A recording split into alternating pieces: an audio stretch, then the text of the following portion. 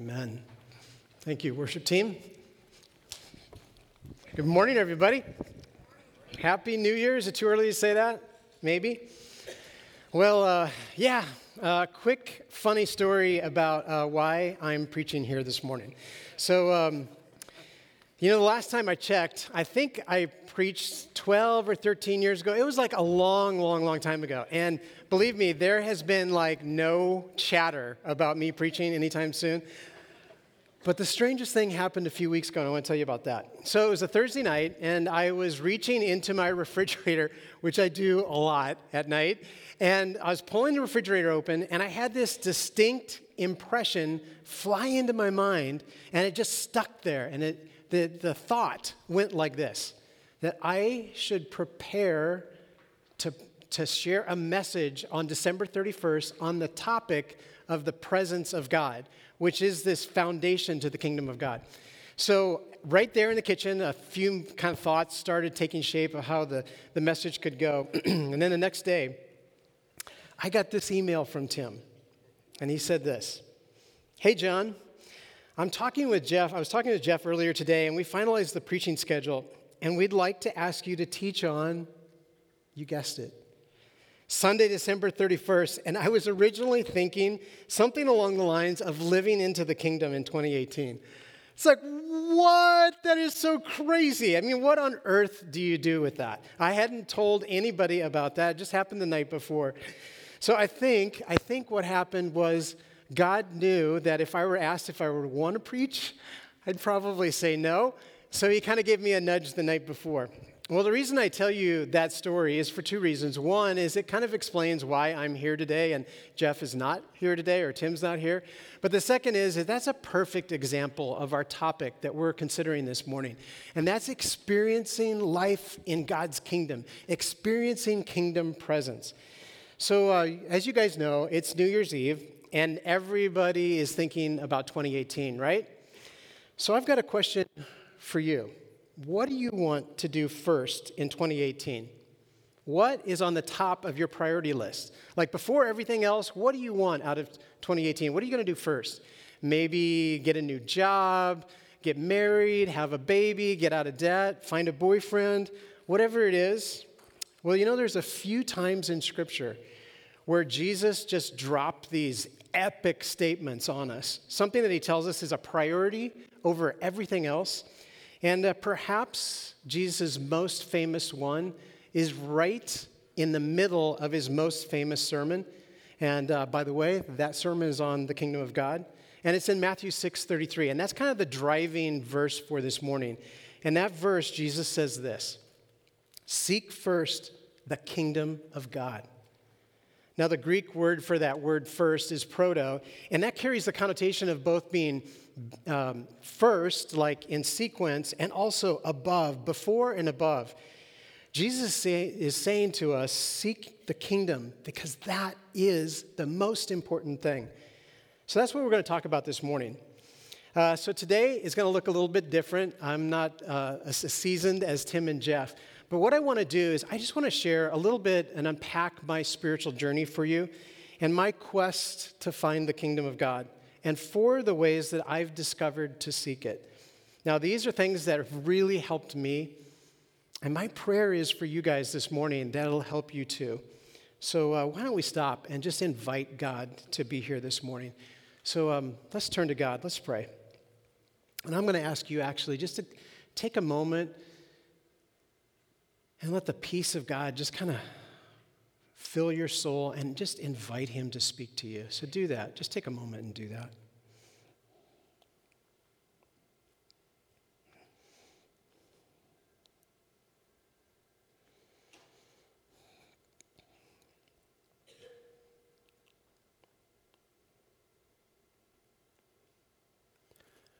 Father, speak today.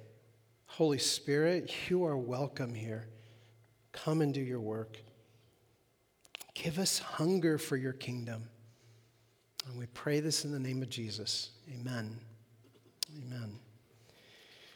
Well, like I said, This morning, what I want to do is I just want to unpack my spiritual life a little bit for you, my journey, my quest to find the kingdom, and 4 discoveries that I had. But would you do me a favor? I don't do this a lot, so maybe you owe me a favor today to help me. Would you, I put a program, or we program, an outline on your seat. If you wouldn't mind grabbing that and taking a look at it, I think you'll find it helpful, and maybe even grab a pen and fill in some blanks. But like I said, I want to share with you 4 of my discoveries of how I learned to seek the kingdom of God. And the first way that I learned to seek kingdom presence was by getting a vision of it. Now, honestly, I think one of the reasons why people maybe don't search for kingdom presence as much as maybe Jesus instructs them to is because they don't have a clear, compelling vision for it. And I emailed the staff a couple weeks ago, and I said, when I found out that I was teaching, I said, what do you think the kingdom of God is? And I got responses all over the place. In fact, a couple of people said, I don't know. I have no idea what the kingdom of God is. And you might be like that this morning. You have no idea what the kingdom is.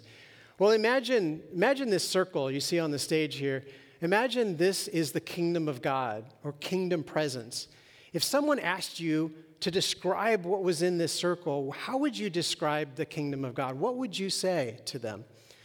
Well, I thought I'd help us all this morning, just kind of give us a common understanding of what the kingdom is. So write this down. I think this will be helpful. The kingdom of God is human flourishing that flows from nearness to God's presence and power. I'll say that again. The kingdom of God is human flourishing that flows from nearness to God's presence and power. Now, the kingdom of God is this place where God is ruling, and creation receives the benefit. Well, and that I should say that rule comes from his presence and power, and creation receives the benefit of his good leadership. That's flourishing. But at the core of the core of the core of the core of the kingdom of God is the presence of God. And since we don't have time this morning to talk about every aspect of the kingdom, and that would be a lot of fun, we're just going to focus on the main part of the kingdom of God this morning, and that's the presence of God. So now we have this kind of working description of what it is. It's human flourishing that flows from nearness to God's presence and power. So that's a description. But I thought it might be actually really helpful to see what that looks like in real people's lives. So I got together some Brooksiders, and I asked them to kind of share a little bit about their experiencing God's kingdom presence. And we put together a video for you. Let's take a look at that right now.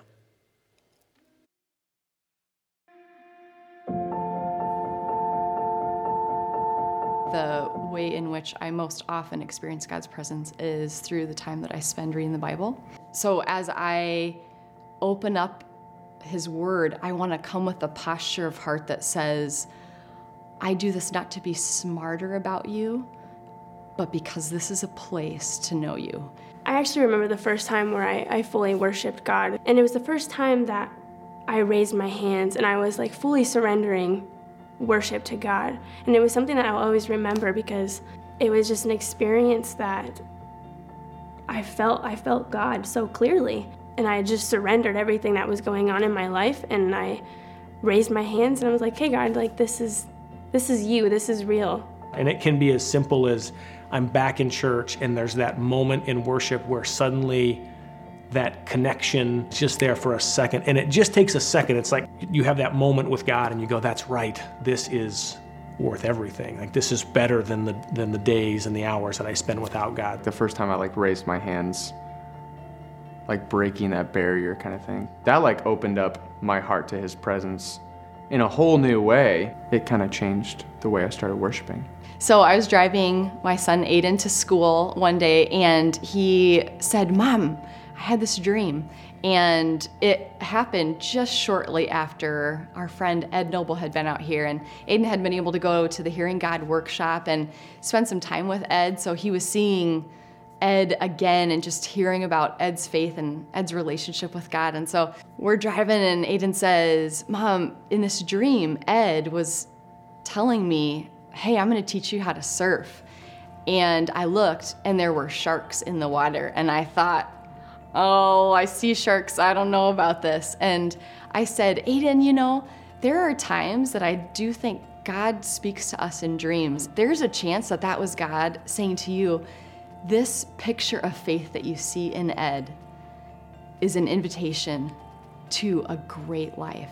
This life of faith that's so exciting, and you don't want to miss it, but there are hard things. And there are going to be sharks in the water, but that doesn't mean you don't jump in on the adventure and live this life of faith with God. And there's a verse that says, draw near to me and I will draw near to you. And I think when we take that next step and we invite him into our lives, he's gonna show you who he is, and he's gonna be right there. We just have to see it, and we have to open our eyes to those things, whether that's in creation, whether that's through worship, whether that's through walking and praying. God is not distant. He's close to us, and he's speaking to us every day, all the time. Experiencing his presence, it begins this really wonderful circle in which time with God becomes something you don't even want to miss. When you collide with God and experience him, it brings joy and brings peace, and it brings something that you just really don't want to let go.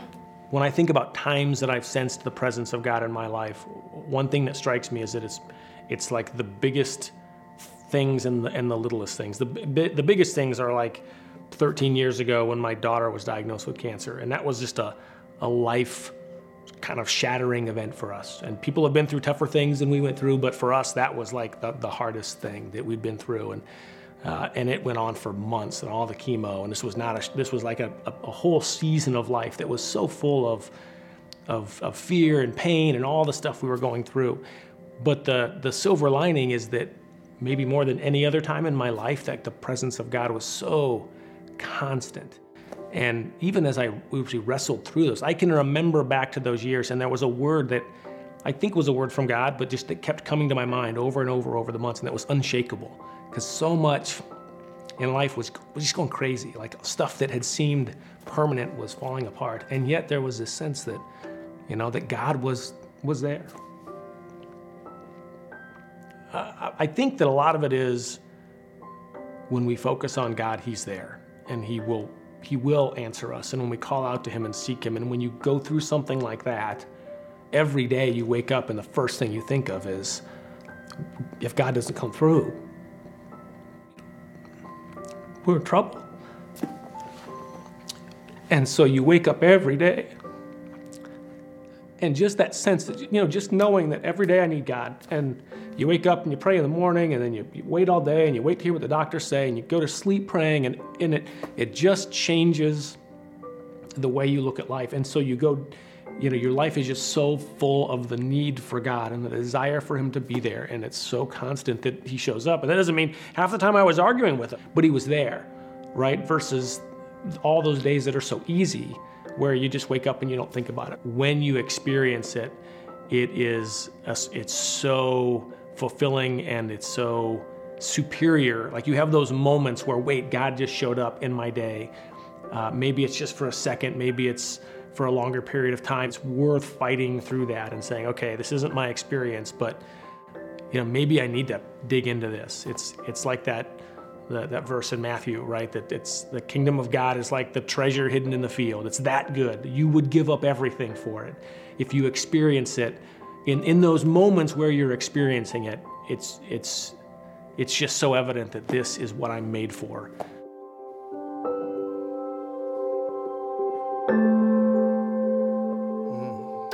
I love what Dan said there, that in those moments you have this clarity of mind. That's what I was made for. Experiencing kingdom presence means he offers us a chance to be his friend and literally walk through your day with him. There's this old movie where a 9-year-old boy, receives on a birthday present, and it's a little wooden figurine of a Native American. And that night, the boy has kind of a routine, boring life, and then he goes to sleep that night, and the figurine becomes alive, and he wakes up, and suddenly there's a real person in his room, and now the boy's life is just like flipped upside down, and his life becomes anything but ordinary. So my question for us this morning is, what would it look like if God what if God was a real person and he could interact with us all through the day and we could take him with us? What kind of adventures would God want to lead us on? What kind of adventures would God want to lead you into? Well, see, kingdom presence means that we are regularly hearing his voice, and that's one of the fill in the blanks if you want to follow along with me. Kingdom presence means that we regularly hear his voice. Kingdom presence means that we can discern what he's doing and we join him there. And by the way, when we join him there, we see what he's doing and we join him, we find flourishing. And really, that shouldn't be any surprise to us because in John, Jesus says, if you abide in my presence, you will bear much fruit. Well, kingdom presence means that we can sense God in the ordinary rhythms of life. It doesn't have to be big or flashy, but we can perceive that his presence is with us as we go through our day. We see pictures of the kingdom presence in the Garden of Eden. We see it in the life of Jesus, and then we see it also in the book of Acts. You know, as a church, we went through the book of Acts this year. Wasn't that an awesome, awesome study? I just love the book of Acts. And when you look at the early church, I mean, they got it. I mean, they really got it. They preached and experienced the kingdom of God. And there were healings and unlikely adventures and people being led by God and crazy, wonderful stuff happening all over the place. Even in the midst of persecution, there's joy. And there's undeniable sense that God was there with him. And he had his sleeves rolled up and he's going to work in and through the disciples. Well, kingdom of God is all about this quality of life that happens when we're near God's presence.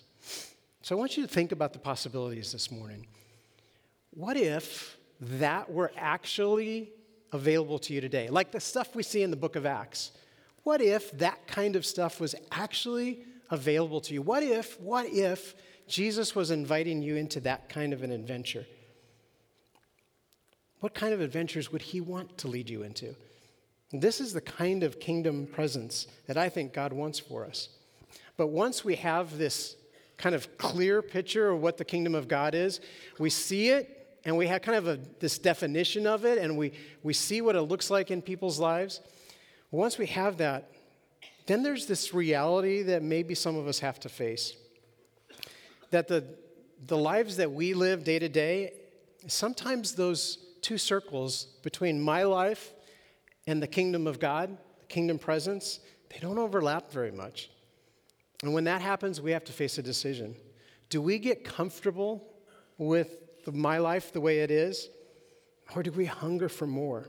And that leads me to my second discovery about seeking the kingdom of God and seeking kingdom presence. As I learned, you have to refuse to settle for status quo.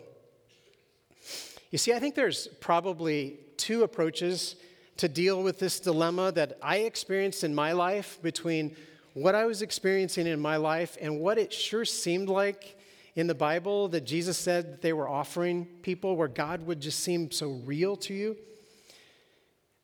So the first approach is you call your own experience and your life that maybe doesn't overlap with the kingdom of God normal. And there's whole theologies that have arisen to explain why we're not even supposed to experience much of the kingdom in this life. Why? If you weren't a Bible character, then you have to kind of wait till you get to heaven to experience God. Well, in this approach, what we've done is we've normalized our lack of experience of God, so we get used to it, and it doesn't really bother us anymore. And when we settle for that, I think we kind of settle for a limp form of Christianity, and it ceases to be life-transforming. And this is, honestly, I think, how I've lived most of my life, even for a number of years, maybe here as a pastor. For most of my life, I didn't have much of a sense of the presence of God. Now, a little bit of context. You know, I'm a lifer. As far back as I have memory, I can never remember a time where I didn't believe in Jesus and trust him for my salvation. At a very, very, very young age, I set God as my number one priority. I wanted to be a good Christian, and I wanted to follow God and obey him. I had a fantastic Christian family. My parents modeled Jesus to me. I got a Bible degree at a Christian college. I got a master's in theology. I worked in 2 churches. Yet, for most of my life, I'll be honest, I still felt surprisingly distant from God. I saw the gap between these two realities in my life, and I was troubled by that. I saw that picture that Jesus was offering us in Scripture of how intimate the relationship and what we should be experiencing, and I felt the disconnect of what I was actually experiencing. But I assumed that's the way it was, and we kind of have to wait to heaven to really get to experience God. But then there's the second approach, and that is refusing to settle for status quo. Later in my life, that became me too. I came to the point where living kind of a nice, manageable Christian life wasn't enough for me. Like Neo in The Matrix, I was sensing that there's something bigger going on. There's got to be more. And I was asking questions like this. Why? Why, God? Are you so distant? God, I'm doing everything right. For crying out loud, I'm a pastor. Why do I feel like a spiritual orphan? Well, the elephant in the room may be that I'm not the only one that's ever felt like that. There's probably a lot of you that at some point in your life, if you've followed God for very long, you may feel like that too. And maybe you've even given up hope that the kind of intimate life that Jesus talks about is really a possibility for you anymore. Maybe you've settled for that nice, manageable Christian life. You tithe, you serve at church, and you try to be a good person. But occasionally you hear that whisper. There's more. What I want to say to you is if you hear that whisper, listen to it. I searched on and off for about 25 years to find this kingdom presence. And a lot of the time I gave up hope.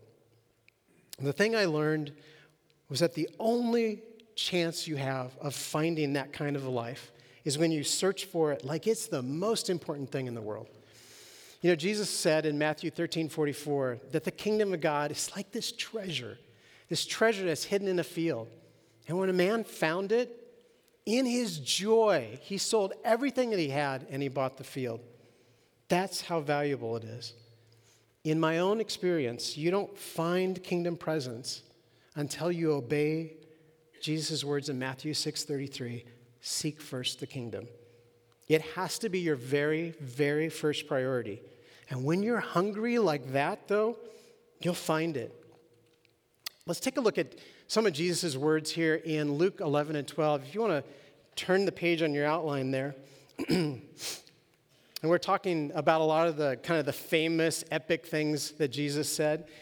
And in Luke 11:2 is his epic prayer where the disciples ask him, how should we pray or what should we pray for?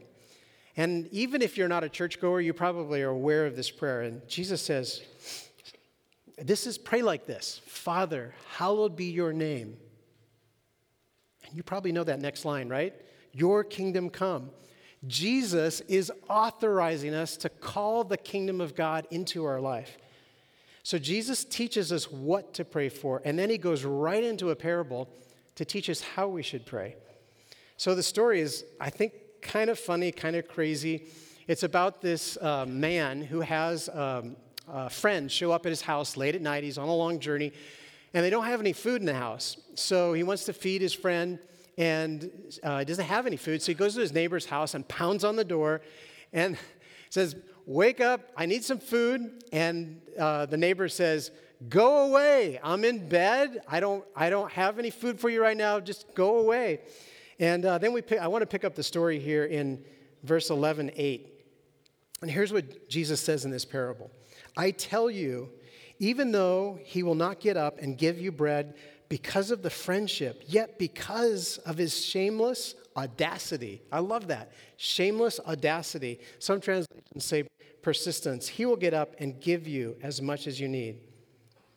So I say to you, ask and it will be given to you, seek and you'll find, knock and the door will be open to you. And then a few verses later it says, if you then, though you are evil, know how to give good gifts to your children, how much more will your Father give the Holy Spirit to those who ask? And guys, the Holy Spirit is the primary way through which we experience God's presence. And then skipping down a few more verses, Jesus goes on to say, seek the kingdom. and your Father will be pleased to give it to you. Isn't that awesome? You see, the Father's not stingy with the kingdom. The Father is pleased to give it to us when we ask. And that's a promise. Jesus is saying, if you don't settle for status quo, I will give you the kingdom. Now, by everybody's definition, probably on the outside, I was good. I was a spiritual leader. But there was something inside of me whispering, more. There's more. And maybe that whisper is in you. Maybe you secretly long for that. But maybe the hope has died in you that you could actually find that kind of a relationship with God. And I think Jesus is saying to you today, don't give up. Keep asking. It's not a one and done kind of a thing. In this parable, the Greek verb tenses is a continual asking. God doesn't want us just to ask and be hungry for him at one point in our life. It's not as though we ask for God and then we're like, okay, I'm good. I've got enough of God. I don't need any more. I'm good. God wants us to be hungry for him. And I just think it's kind of funny in that story. Jesus is telling us to be the annoying asker. It's like we're pounding on the door of heaven saying, God, give me kingdom presence. That's what he wants. He wants that kind of intensity and hunger. And those are the kind of people that the door of the kingdom is open to. So we see that we need to seek kingdom presence by refusing to settle for status quo. And another way I've learned to seek kingdom presence is by worshiping God with my emotions. So let's jump back into my story a little bit. After I got a master's in theology, and out of a desire to serve God, I got involved in Young Life, and then I worked at another church and did a youth internship. And honestly, I just felt this fire in me when I served God. I felt purpose and fulfillment, and that carried my spiritual life for a long time. I started at Brookside as a youth pastor, and there was fire in my eyes to reach youth, and I loved every minute. The youth ministries were growing, and it was just a fun season of life for me. And then fast forward 5 or 6 years. I had been living off this kind of a thrill of doing ministry for a while, but I was beginning to want more than ministry. I wanted God himself. I still had this nagging feeling that God was distant. Now, God was my number one priority, but I just felt like he was distant. And I was troubled by the fact that I really felt very little emotions toward God. I was fired up to serve God, but I wasn't so much fired up about God himself. I believed that Jesus died for my sins, but there wasn't part of my soul and heart that was really stirred by that. I think I was lacking what Jonathan Edwards calls holy affections for God. To be honest, I think my approach to God was mostly cerebral and serving. You know, I'd read passages like Psalm 42, where it says, "As a deer pants for streams of water, so my soul pants for you, my God." I'd look at those verses and I'd say, I can't relate to that. I'd just chalk it up to kind of like Bible talk or exaggeration. I mean, how could you really desire and hunger for a God like that when you can't see him or touch him? And then I had this random conversation that was really a milestone for me. So actually, I remember it was last night, but it was a long time ago. But it was actually up in the hallway right outside of room 221. And it was right before a student leadership team meeting. And these two students were having this kind of dialogue or fight, and I kind of stumbled into it. I walked up, and they asked me to weigh in on what I thought about it. So one of the students asked me this question: if you don't feel like serving God, should you do it anyway, or is that disingenuous? Should you wait until you feel like it till you serve God? And I remember I answered really kind of quickly and definitively, and I said, your emotions don't matter. You do the right thing whether you feel like it or not. Now, of course, there's going to be times in our life when we don't feel like doing the right thing, and we do it anyway, right? But the reality is our emotions really do matter. In fact, they're critical. Just after that, I started reading this book by John Piper, and it rocked my world, called Desiring God. Now, Piper is this conservative evangelical, And he was showing from the Bible how emotions are commanded all over Scripture. And since we're talking about firsts today, Jesus' first, Jesus also told us what the first and the greatest commandment is. Do you know what that is? It's love the Lord your God with all your heart, with all your mind, and with all your soul. Now, I know that is not just emotions. It's more than emotions, but surely it includes emotions. I mean, I can't imagine obeying that command and not having any feeling at all. I mean, your heart is the center of your desire. So how do you love God with your heart if your heart doesn't desire him?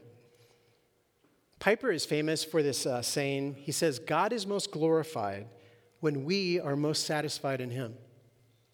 Let me read that again. God is most glorified when we are most satisfied in him. So now I'm beginning to recognize in myself that my lack of emotions toward God fell short of giving him the glory that he deserved. I didn't sense the presence of God in my life much. I mean, occasionally I did, but certainly not as much as I wanted to. And I had been blaming God for that. And what I began to realize is that the problem wasn't on God's end. It was on my end. God wasn't distant from me. I was distant from God. So I set out to worship God with my emotions. And if that's where you're at today, be encouraged. Because I'm a fellow traveler of that road, and I'm calling back from that pathway and saying there are better days ahead. Well, you might ask the question, as I did, how do you stir up emotions when you don't have them? I mean, emotions are kind of like a herd of cats, right? You can't control your emotions, right? Sort of. Like in the short run, you have very little influence over your emotions. But over the long run, it's a completely different story. Here's a few quick thoughts on that. 3 things that I learned to help awaken my desire, my hunger for God, was first, prayer. Pray and beg God to stir your heart. Second, marinate your mind on the attributes of God, particularly his love and compassion. A.W. Tozer says this. He says, what comes to mind when we think of God is the most important thing about us. I cannot overstate how important your image of God is to your ability to experience his presence. So what I did is I got some psalms that talk about the attributes of God, and I memorized them and meditated on them. You see, God is not a God who just wants your obedience. He longs to be close to you. I mean, like really close with you. Jesus said, I no longer call you servants. I call you friends. Now, you may not be able to change your emotions immediately, but you do have the power of what your mind will dwell on. So over time, your heart will follow your mind if you ask for God's help.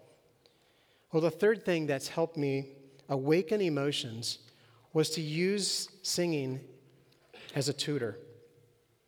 Worship is so much more than singing. So please don't hear that. Worship is way more than singing. But singing is a great place, maybe even the best place, to practice worshiping God with your emotions. So, I had learned the secret that sometimes your feelings follow your mind, but then I also learned another secret, that your feelings sometimes follow your body. Sometimes we have to put our body in the position that we want our heart to be. Our body can actually train our heart. We bow a knee to teach our heart to surrender in humility. We put a hand in an open position like this to remind our heart that we need God and we need to receive from him. We stretch a hand out to remind our heart to celebrate with joy and to praise him. Sometimes we just have to put our body in the position that we want our heart to be. I don't know that I can adequately explain why, but trust me, there is a connection between expressing your emotions or your heart longing or your hunger in worship and being able to feel God's presence. So it's worth every ounce of effort that you put into it. So we seek God's kingdom presence by worshiping God with our emotions. And then last, I found that we learn to seek kingdom presence by recognizing and responding to his nudges. Now, for a long time, even as a pastor, I was really slow to attribute any nudge to God. I didn't want to make a mistake. I didn't want to attribute anything to God unless I knew 100% sure that was God. But here's the thing I learned, is you can make mistakes either way. You can make as many mistakes by ignoring a nudge that might be from God as you can by acting on a nudge that ended up not being from God. Either way, you're going to make mistakes. But here's the deal. You only develop your ability to discern what is a true nudge by stepping out and then evaluating. It's like everything else in life, you learn by experience. Now, I have this friend, his name's Ed, out in San Diego. And because of years of being on the ocean, he surfs a lot. He has learned the ability to read the waves. Now, when I look out at the ocean, all I see is this confusing mass of waters. He looks out at the same ocean that I look at, and he can read the swells. He knows which waves are coming that are going to break just right, that'll give you a great ride. Experience does that. You try it, you evaluate afterwards. You try it, you evaluate afterwards, and that builds experience. It's no different with our life with God. As you walk with Jesus and begin to notice how his Spirit works, you'll be able to look out at the confusion of waters and waves in your life, and you'll be able to recognize what God is doing, and then you can join him there. Now, since I was so hesitant to listen for nudges from God, for most of my life, I think I missed that sense of deep connection that we're meant to have with God. And I think that also opened the door for discouragement and reinforced those feelings I had that God was distant.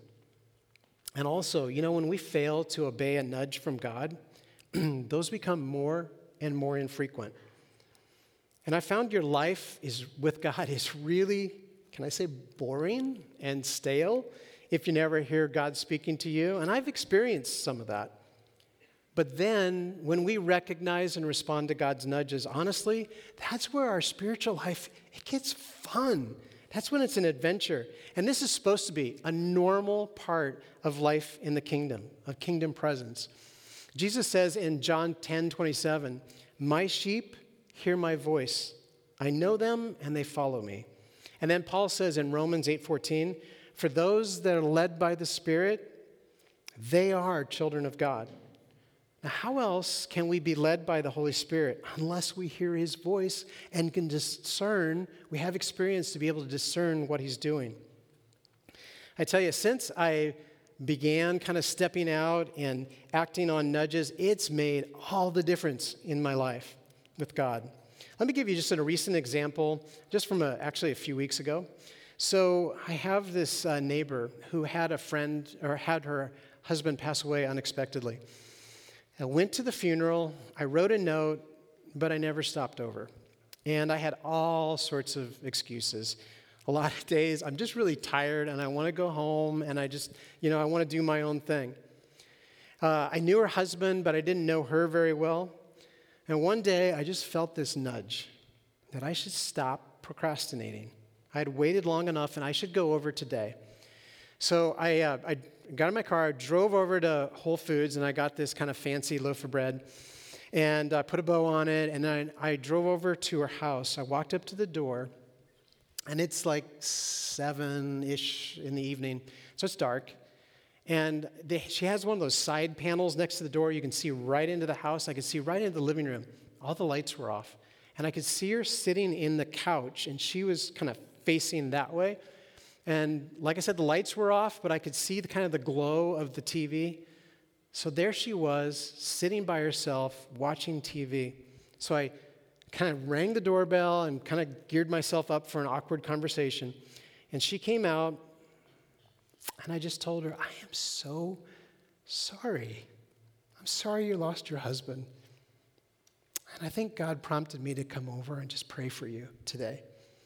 And she just broke down crying. And She said she was just really lonely. And it was actually just an hour before that it hit her that was her 2-month anniversary of when her husband passed away. For whatever reason, that was just some kind of a trigger for her, and it kind of spiraled her heart into a really hard place. So in an hour, when it was particularly hard for her, God nudged me to step in. And you know what? I walked away so thankful to God. I was thankful I could be maybe some little encouragement in her day, but I was so energized that God's real. He's speaking to me. That was the favorite part of my week. When you see God show up in your life, it's like a rocket fuel that just ignites the fires in your soul. So if you think you have a nudge from God, don't ignore it. Nudges will be like your own thoughts. But as you get experience with them, you'll notice that some have a certain weight to them, and they stick. So here's a few maybe suggestions for you as you're learning to recognize and respond to God's nudges. First, look for them and encourage others to look for them. I know there's a number of community groups that start every meeting with this question. What was your that might have been God moment this week? I'll say it again. What was your that might have been God moment this last week? And as you respond to God's nudges, I tell you, it invites him to do more. And that's God's kingdom presence showing up in your life. Another idea would be when you get a potential nudge from God, maybe run it by a wisdom check. And in your program, there's a web address that you can find a list of questions that you can ask yourself to see some wisdom, and is that from God? So in conclusion, I just want to say this. Jesus tells us, seek first the kingdom of God. I don't know about you, but I'm still hungry for that.